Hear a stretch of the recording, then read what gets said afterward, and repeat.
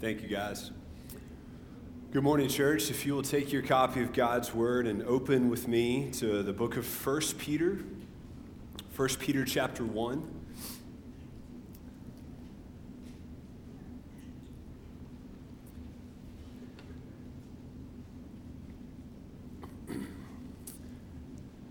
I know that I'm young and I've got many things to learn, but one of the things that I have learned well is that coming back to the real world is not always fun. For many of us, we've enjoyed a few days off for Thanksgiving. Perhaps you had a couple days off work. Perhaps you had extra time with your family and your loved ones and have enjoyed some time. But then tomorrow is Monday. And tomorrow, if you've been off, is going to be the longest day you have had all month, maybe all year, the longest Monday ever, because tomorrow is back to reality. Several months ago, my wife and I took our girls down to the beach for a little family vacation, and we tried to take advantage of the off-season rates and go down in the fall. And so we were really surprised at the condo that we ended up with. We were pleasantly surprised by how nice it was. It was basically brand new, and it had been decorated by a professional decorator. Guys, did you know that they have professional decorators, right?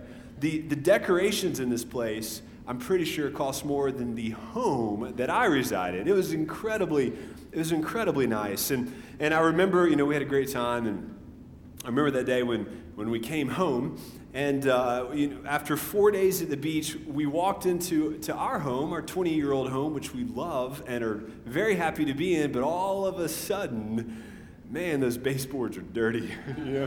Man, I need to repaint those, or man, I need to replace that old brass doorknob, or why do all these doors stick, or why don't we have 6-inch crown molding, that kind of stuff, and it was back to that real world shock, which can be really startling, especially if you're not prepared for it. So you're all prepared for tomorrow, but we've got some other things to think about. Well, for some of you, you may be experiencing a strong dose of reality in your spiritual life this week. Last week, we said goodbye to the Life Action team, which came and led our church and served us in revival services for 8 days. And during Life Action, for those of you who attended, wasn't it refreshing to set that time aside and to have something a little bit different? We heard hours and hours of creative teaching. We saw skits. There were artists on stage. We even got to eat M&Ms in church.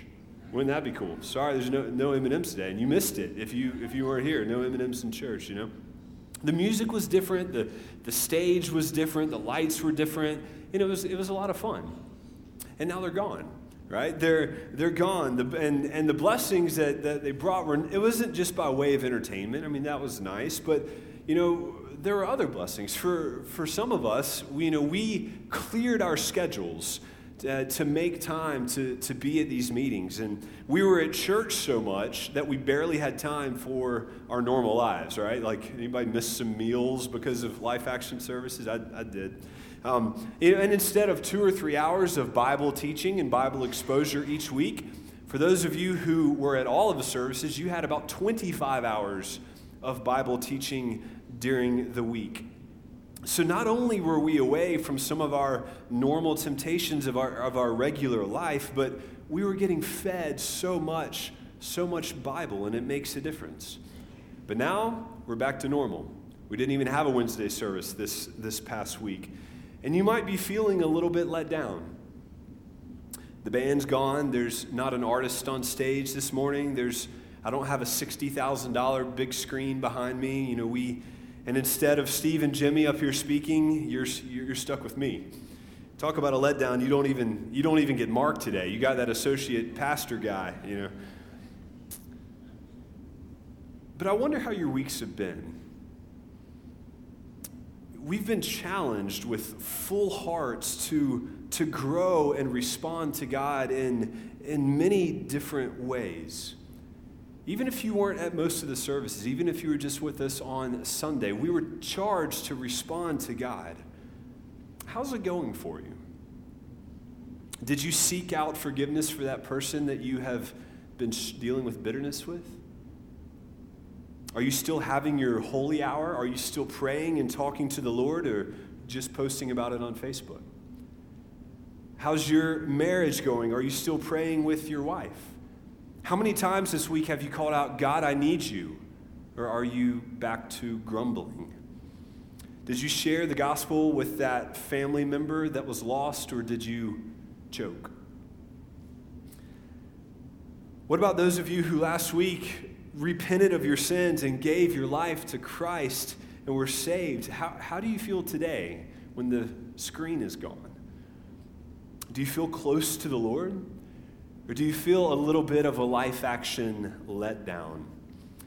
Well, folks, I'm happy to say that I'm here today to tell you that Christian vitality, that fellowship with God and the desire for holiness, that does not just have to be for special occasions. That's what God intends for normal, everyday Christian life. Yeah, they took their screen and their band with them, but the folks at Life Action, they didn't take any of the presence or the power of God away from us. The only folks that can do that are you and me.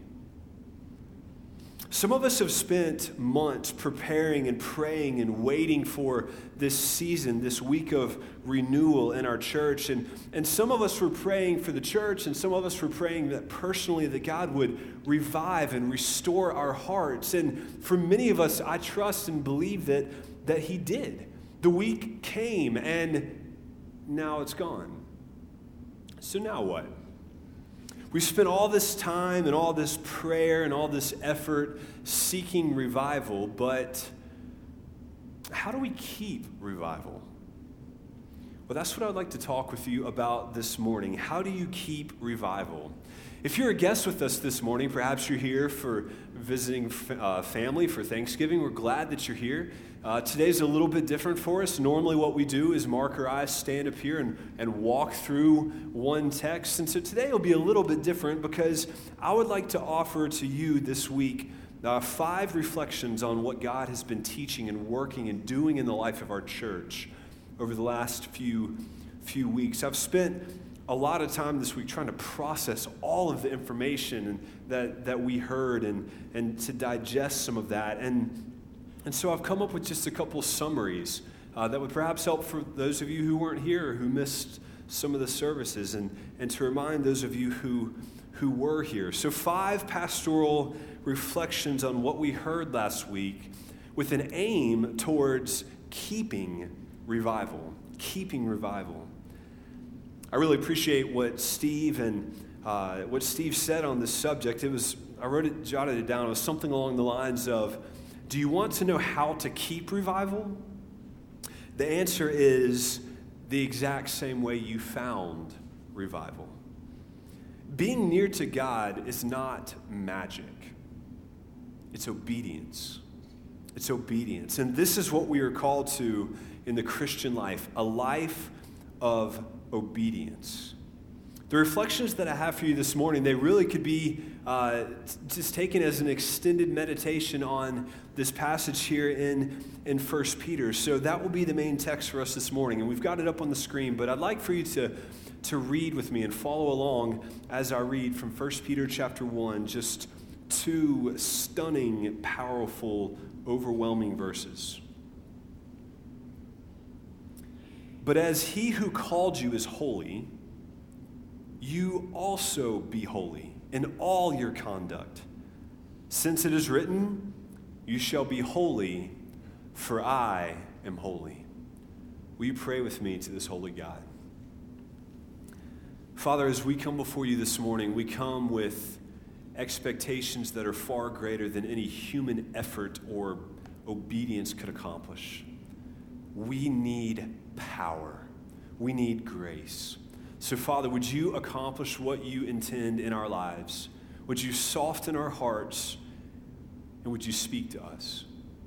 I pray, Father, that my words would fall to the ground, blow away, and just be forgotten, because we don't need to hear from a man. We need to hear from you. So speak to us, we ask, and we pray in the name of Christ. Amen. 4 or 5, depending on time, reflections on what God has been doing in the life of our church in the last few weeks.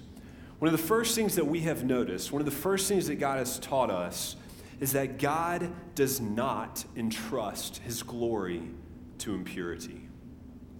God does not entrust his glory to impurity. God will not entrust his glory to an impure people, to an impure heart, or to an impure church. We have for so long enjoyed the Bible's true and marvelous teaching about the grace of God that we may be in danger of forgetting the Bible's demand for holiness. Many of us, I'm afraid, experience so little Christian power in our lives because we've neglected the call to live holy lives as followers of Jesus Christ. The Bible from beginning to end makes it clear that the God we serve is both terrifically and terribly holy.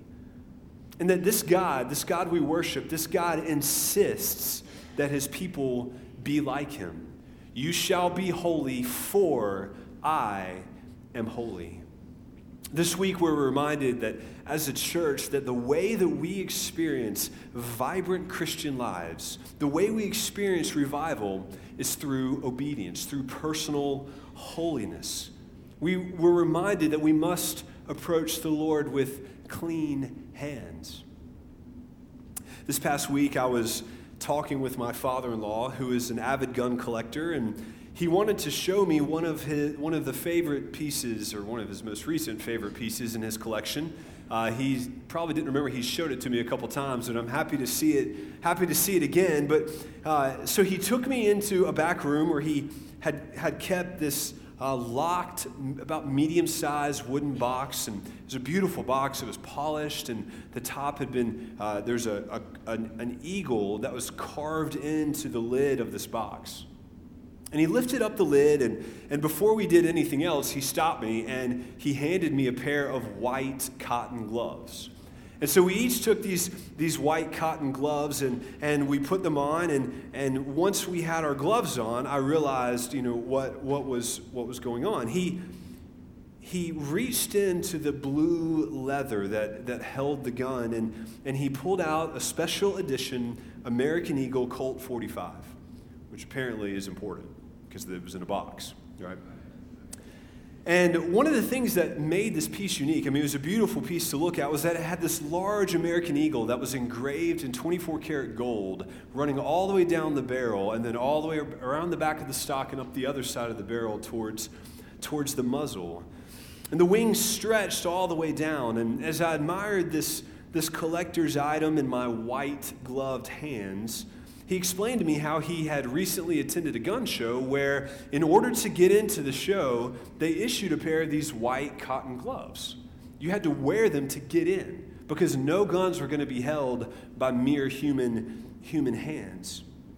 Now, I realized this was not an unreasonable request because even though I had just washed my hands before dinner, I understand that there's naturally occurring oils on my hands and that I'd accumulated dust and some germs and a moderate amount of toddler snot since dinner. And so even though my hands were generally clean, the white gloves reminded me that we're dirtier than we think. We're dirtier than we think. You see, many of us consider ourselves, perhaps we consider ourselves to be good church folks, right? We come to church regularly, we might drop some money in the offering plate, we might volunteer or be in some church activities, but we don't take personal holiness seriously. Instead of comparing our lives to the standards of God, we settle. We are content instead to compare ourselves not to God, but to the folks around us. And we usually pick easy targets, right, to compare ourselves to, at least those who aren't quite as holy as us. Instead of measuring our lives by the impossibly high standards of the God of the Bible, we just lower the bar a little bit to something that's more reasonable, something that's more attainable, and we settle for some sort of Trinity-approved cultural holiness. As long as we're not committing the big sins, we think, or as long as we keep up appearances, or as long as we're here, and we consider ourselves to be all right. But that's not how the Christian life works. That's not an option for us. We don't get to decide what an appropriate level of holiness in our lives is. That's God's prerogative. And we've been reminded this week that the enjoyment of God's glory, friends, if you're a Christian and you've never known real happiness in the Christian life, it's there. It's there. It's there for the taking. For the enjoyment of the glory and the goodness of God, it is exclusive. It is for those, it's reserved only for those who approach the Lord with clean hands and a pure heart. Now, there's really two sides of this truth. And the one sense, the Bible teaches that God's holiness is at such a high standard that there is no way that you could get there. Our sinfulness is so great, and his holiness is so holy that there is no way that you could just clean your life up enough to get to God. That's not how it works. We need a Savior. We joyfully proclaim at Trinity, in this pulpit, you will hear week after week that the hope of life is for a Savior, that we are sinners, and the only way to be made right with God is through the Savior. The only way to dwell with him is through the atoning blood of Jesus Christ, that by faith and repentance we can be brought near to the Christ. Ephesians chapter 2 reminds us that you who were once far off have now been brought near by the blood of Christ. The atoning blood of Christ is applied only to those who place their faith in Christ and repent of their sins. This repentance is what we kind of get hung up over a lot, isn't it? It's what we often lose sight of. This repentance, which is a turning away from sin, it's not something that Christians just do once when a show's in town or at some special camp as a kid. Or it's not something we do once. Repentance is the daily work of the Christian life. Because we recognize that even though God draws near to sinners through the person of Jesus Christ, we recognize that God's power is only manifested in the clean life. God's power is manifested in a clean life. Isaiah 57 verse 15 reminds us of this truth that God, though he dwells in heaven, he also dwells with the humble and the lowly of spirit. For thus says the Lord, the one who is high and lifted up, who inhabits eternity, whose name is holy. I dwell in a high and holy place, but also with him who is of contrite and lowly spirit. We were reminded last week that we will not enjoy rich relationships with the Lord until we take personal holiness seriously. There's no way around it. Holiness is not an optional component of the Christian life that's reserved for pastors or serious Christians. It's required. If you want to follow Christ, it is the cost to strive for holiness. We're reminded, without holiness, no one will see the Lord. What a terrifying reminder. Without holiness, no one will see the Lord. But there's another lesson that we learned over these last few weeks. A second thing is this, is that God is watching every part of our life, and he wants it all. God is watching every part of our lives, and he wants control of it all. The Christian does not have the option to live a compartmentalized life. God demands everything. And last week, if you participated with us and if you had an open heart, God pried his way into our marriages and our finances and our relationships and our internet habits, everything. And it's not just the big stuff that God wants, the big stuff that he cares about, but God wants and cares about every single aspect of our lives. He cares about our speech, our motives, our thoughts, our secret attitudes. God wants every word, every syllable, every phrase, every penny, every dollar, every minute. He wants all of our love, all of our affection. He wants exclusive worship. He wants it all. He demands it all. In our speech, we cannot have an unforgiving spirit and be right with the Lord. It's not an option. If you're grumbling and grumpy against someone in your Sunday school class, if there's someone that you don't talk to, you can't have a right relationship with the Lord.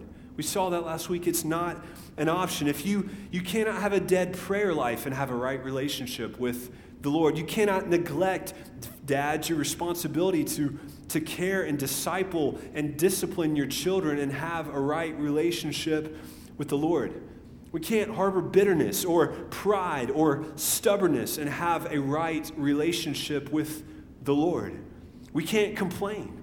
We can't be impatient.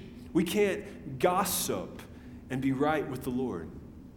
God wants everything. Everything. It seems like we examined every aspect of our lives and left nothing uncovered. I heard one person say this: it's like God came into my life and blew everything up in order to rebuild it the way that he wants to build it. It's a great explanation. We as a church have been reminded that personal revival is not some mystic miracle that we sit around and hope that God will send.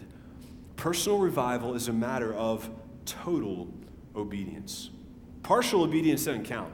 That's disobedience. God demands total obedience. And so the partially examined life is the unexamined life. So church, let me ask you this morning, even if you weren't here with us during the services, that's fine. Let me ask you this morning, would you examine your hearts? Is there any part of your life that you're holding back from God? We've all got something. What is that thing that even as I'm speaking now, perhaps the Spirit is graciously bringing up to your mind, and you might be pushing it back because you don't want to deal with it. But what is that part of your life that you have not been willing to give to the Lord? Is there some sort of category, some sort of habit, some sort of routine, something that you have been hesitant to examine because you're afraid that the cost of obedience is just going to be too high? It's just too expensive. It's just too painful. I can't admit that to that person. What is the part of your life that you're holding back from the Lord?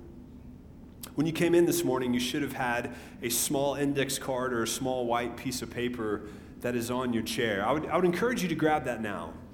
We're going to try to participate and respond to this service this morning. If you can't find it, that's fine. Grab your bulletin or pull out your phone. We don't need that screen yet, guys.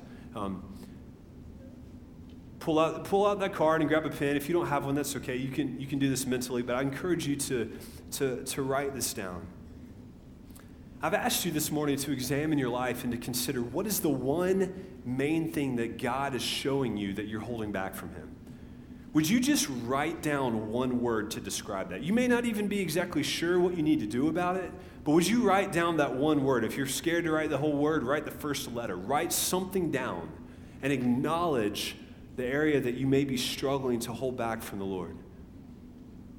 Perhaps it's an area that you're struggling to obey God and you think that God is calling you to obey. It could be your marriage, something in your marriage. It could be something in your thought life or purity. It could be something financial or something relational, a person you need to talk to, an authority that you're failing to respect. Whatever it is, write that thing down.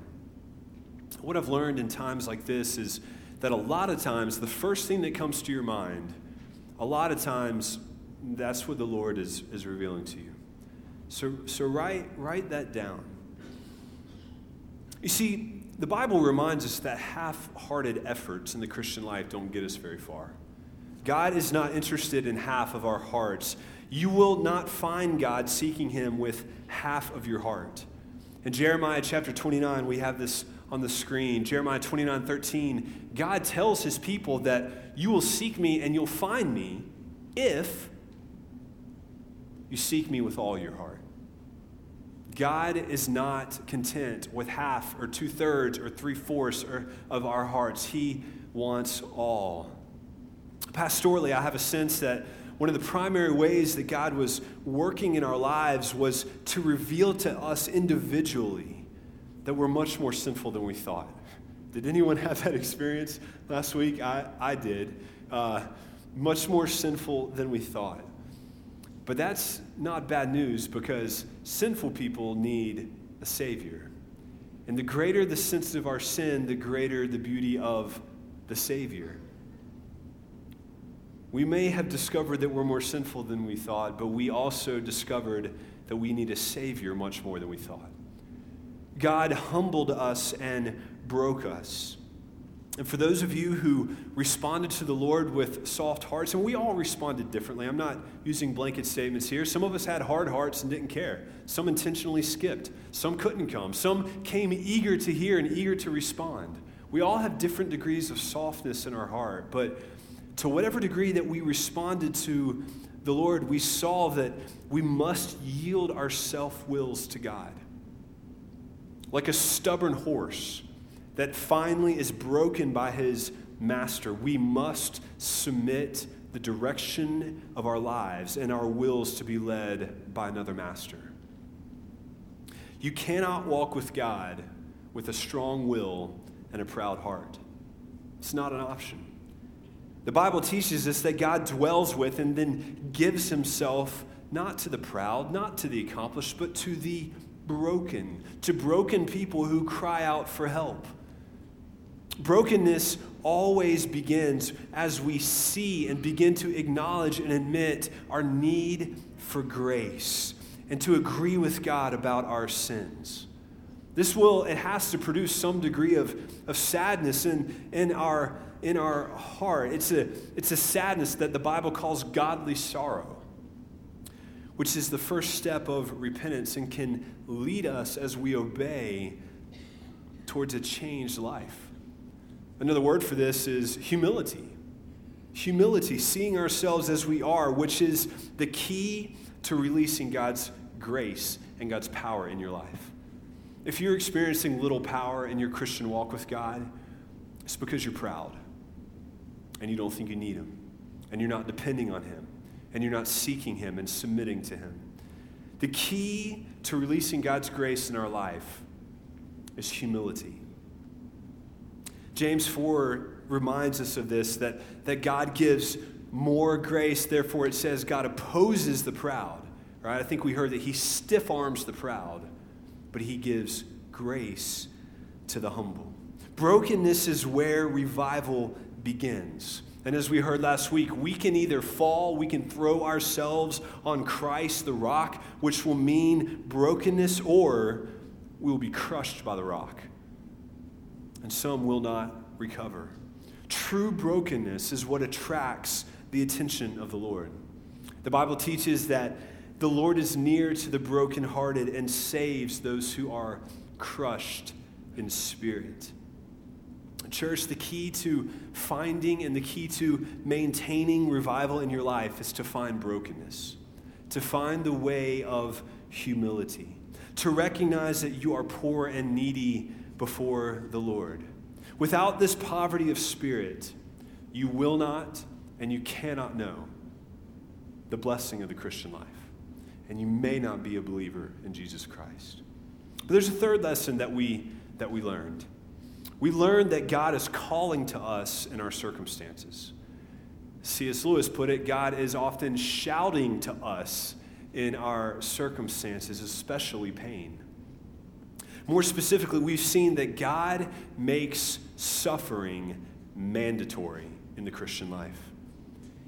Even though the Bible teaches us that we are guaranteed to suffer, that all who live a godly life in Christ Jesus will be persecuted, that suffering must come into our lives, we're never prepared for it. It always seems to catch us off guard, to kick our feet out from under us. It's always jarring and alarming.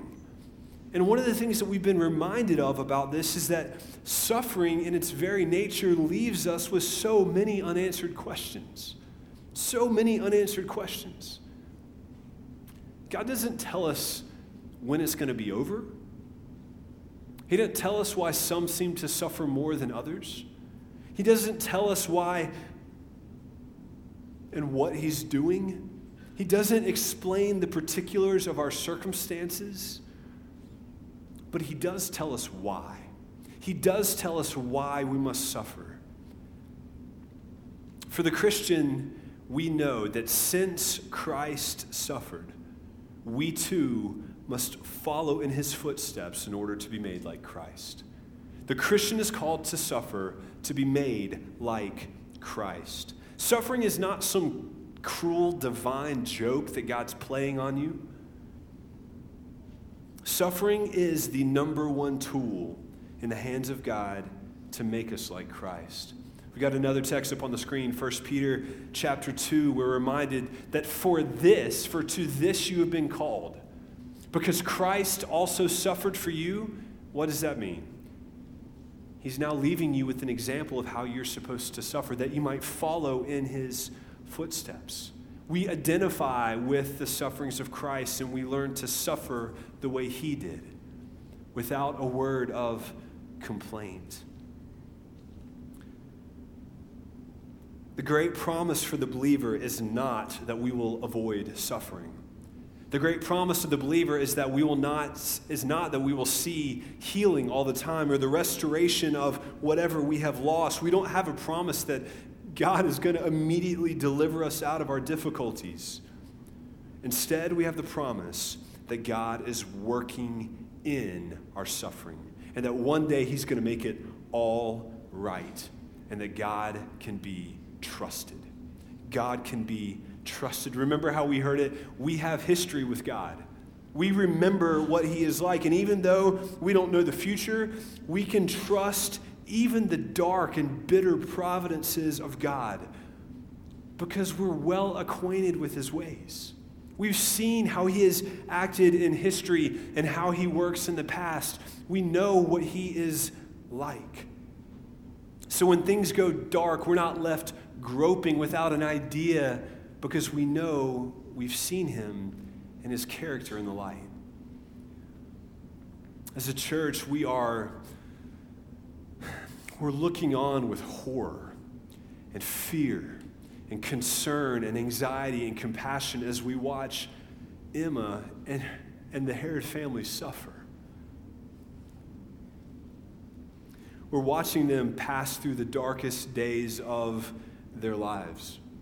And Pastor Mark and his family, I believe, are modeling for us as a church what it looks like to suffer with confidence in God.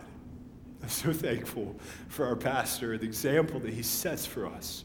That even in the face of great uncertainty, when his daughter's hooked up to a breathing tube, the Herods are banking on God. In a text message that he sent me earlier this week, Mark wrote these words, and I'll quote.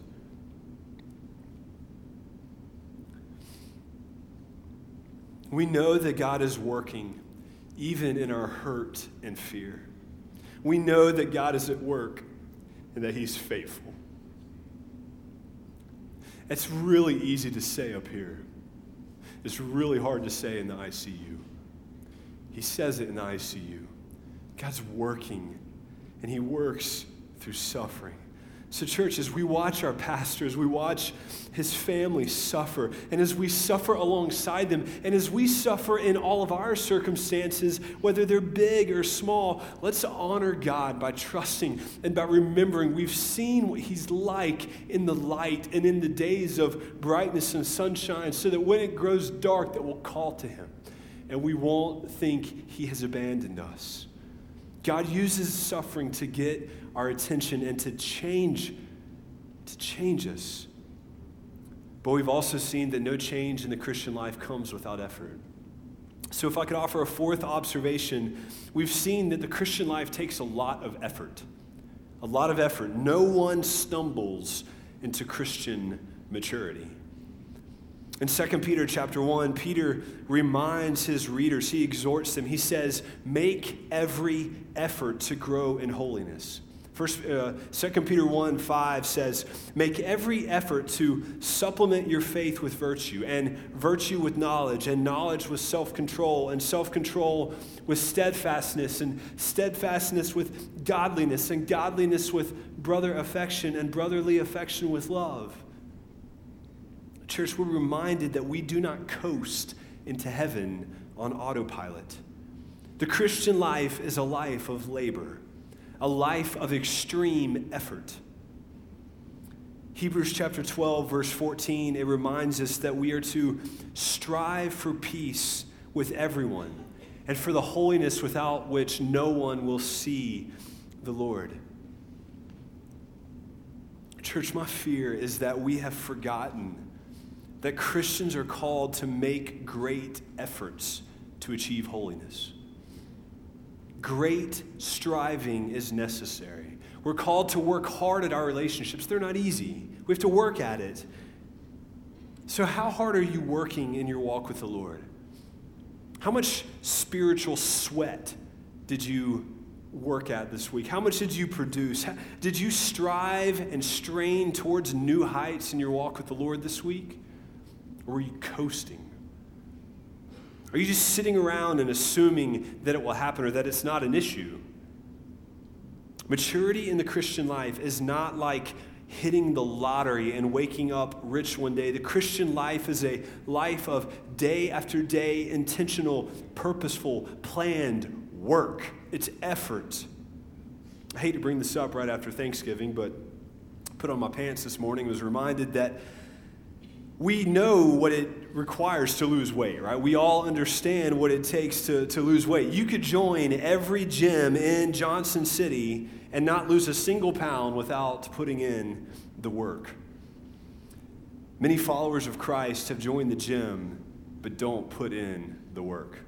And so they remain without transformed lives. And so even though they may have been believers for decades, they have very little godliness to show for a lifetime of walking with Christ. That's called a wasted life. So let me ask you this morning, what is your plan? What's your plan for growing in your walk with the Lord? Are you clear on how you're going to get there, or are you just kind of hoping you find it, stumble into it? Maybe you'll wake up more holy. What's your plan? Do you know your problem areas? What's your plan for Bible reading? Are you struggling with some sin? How are you going to attack it? What are you going to do, right? What are you going to do? Guys, are you struggling to have devotions with your family? Are you struggling to pray with your wife? What's the plan? Help me. Let me see it. What's going on? What's your battle plan for fighting sin and pursuing the Lord? Are you going to finally give up some football? Are you going to rearrange your schedule? What are you going to do? Some of us have failed. Many of us perhaps have failed to make significant progress in our walks with the Lord because we won't make a plan and we won't put in the work. But the Christian life is a life that requires effort. It's grace-filled effort, yes, but it's effort nonetheless. A fifth thing that we have seen, and a final thing, is that transparent relationships are critical to growing in Christ. Transparent relationships are critical, I would say necessary, for growing in Christ. One of the main lessons that we saw last week was that God is not just concerned with our little personal, holy, private lives, but He's intensely concerned about our relationships. One of the reasons for this, I think there's many, but one is that just like in our suffering, God intends to use our relationships as a tool to transform us. That spouse, that child, that annoying Sunday school member, right? That person that you're sitting near, that person is intended by God to be a tool, an instrument for change in your life. Think about it like this. We've already seen that brokenness or humility is the key to unleashing the power and the grace of God in our lives. So God's intention for the church, and what's the church? The church is just a group of relationships. It's a group of intentional Christian relationships. God's intention for the church is that we be knit together through a series of meaningful, transparent relationships to help keep us humble and to push us, to propel us towards Christian growth. Yet for some of us here, we may have been here for years and we've got friends, we've got relationships here, but they're not meaningful.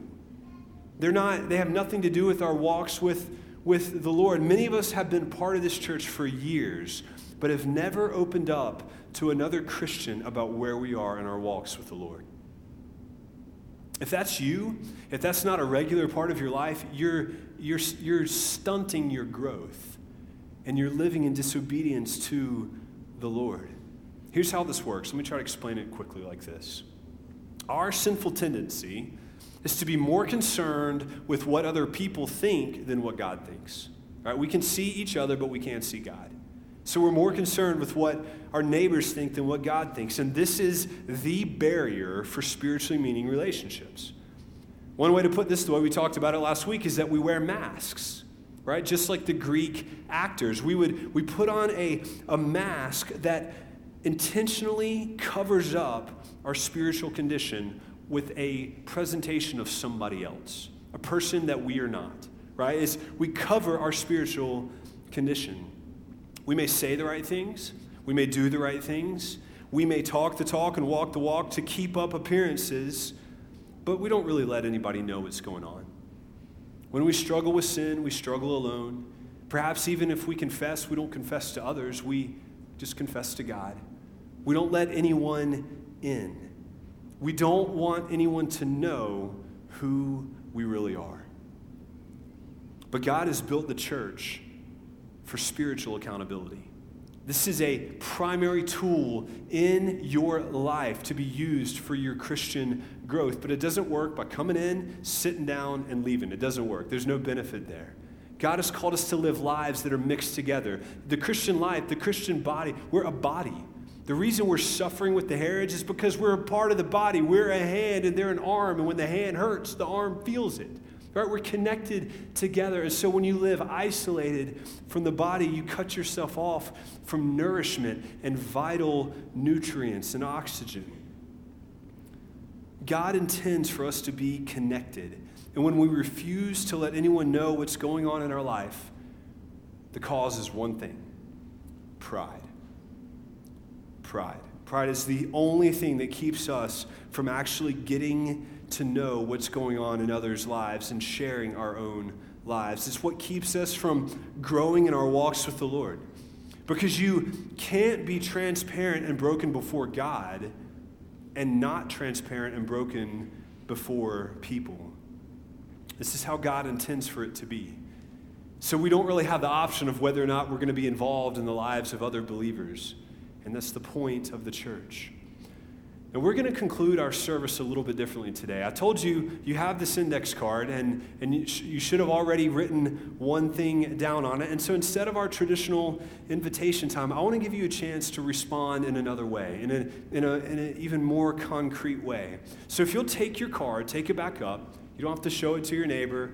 You don't have to, don't be peeking. You should have already written one word that describes an area that you may be struggling with in your life. An area that you may be resisting obedience to the Lord. Something you're struggling to surrender. Well, I want you to write one more thing down. I want you to write down the initials of one of the closest friends that you have in this church. It needs to be someone who's here, that's part of it. They don't have to be in this service, but someone who's at this church, perhaps one of the closest people in your life. And if you don't have anyone to write down, if you're thinking, I don't know who, that means that you're disconnected from the life of our church. You may be here all the time, but you're not letting your life overlap with others. So just write down the initials of one or two folks that you're close to.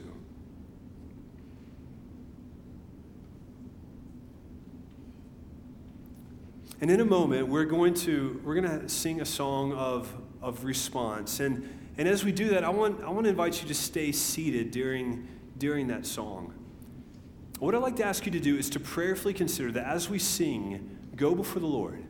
Ask Him to reveal to you what is the area of your life that you need to include someone else in. Share with them the struggle of obedience. Share with them one of the sin struggles in your life, or perhaps a burden that you're carrying and you've been too afraid to share with someone else. Tell them what the Lord is doing in your life. Tell them what you learned during Life Action and how you need to grow. Tell them how God has worked in your heart, perhaps even during this service today. And so as we come, I'm going to ask the musicians to come, and as we sing, I'd like to ask you to pray and to answer one more question. Are you willing to contact this person this week and to share with them what's going on in your life? It doesn't have to be long. It doesn't have to be in all the detail in the world, but just to contact them and tell them where you're struggling, what God's doing, and how they can pray. Ask them to pray with you, and then perhaps ask them, how can you pray with them? If you don't have anybody to call or anybody to contact, I want to encourage you to look for ways to be plugged into the life of this church. We have all sorts of ministries that are going on here that are not just in a big service like this. So I would encourage you, perhaps you need to approach someone else. So let me encourage you, bow your head now and do business with the Lord, and consider if you're willing to take a step of faith and move towards another person as we sing.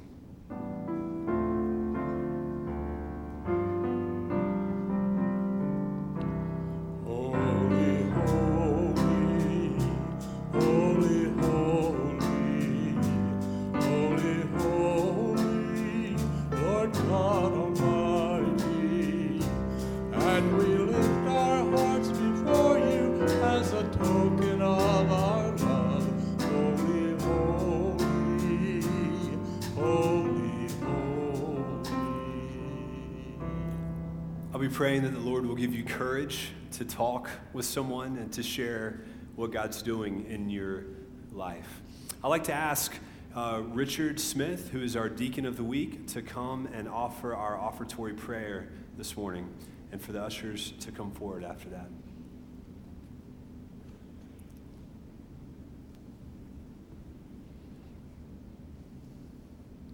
As we come in this house, it's a joy that we can lift up the name of Christ, our Father, who sees all, knows all, and knows our hearts. We thank you, Lord, for the many prayers for Emma and the family, and also thank you for this gift that you give us, that we can joyfully give it back to you, that you can take it, spread the word, your word, and upbuild your kingdom. These things we ask in your most precious name, Jesus Christ. Amen.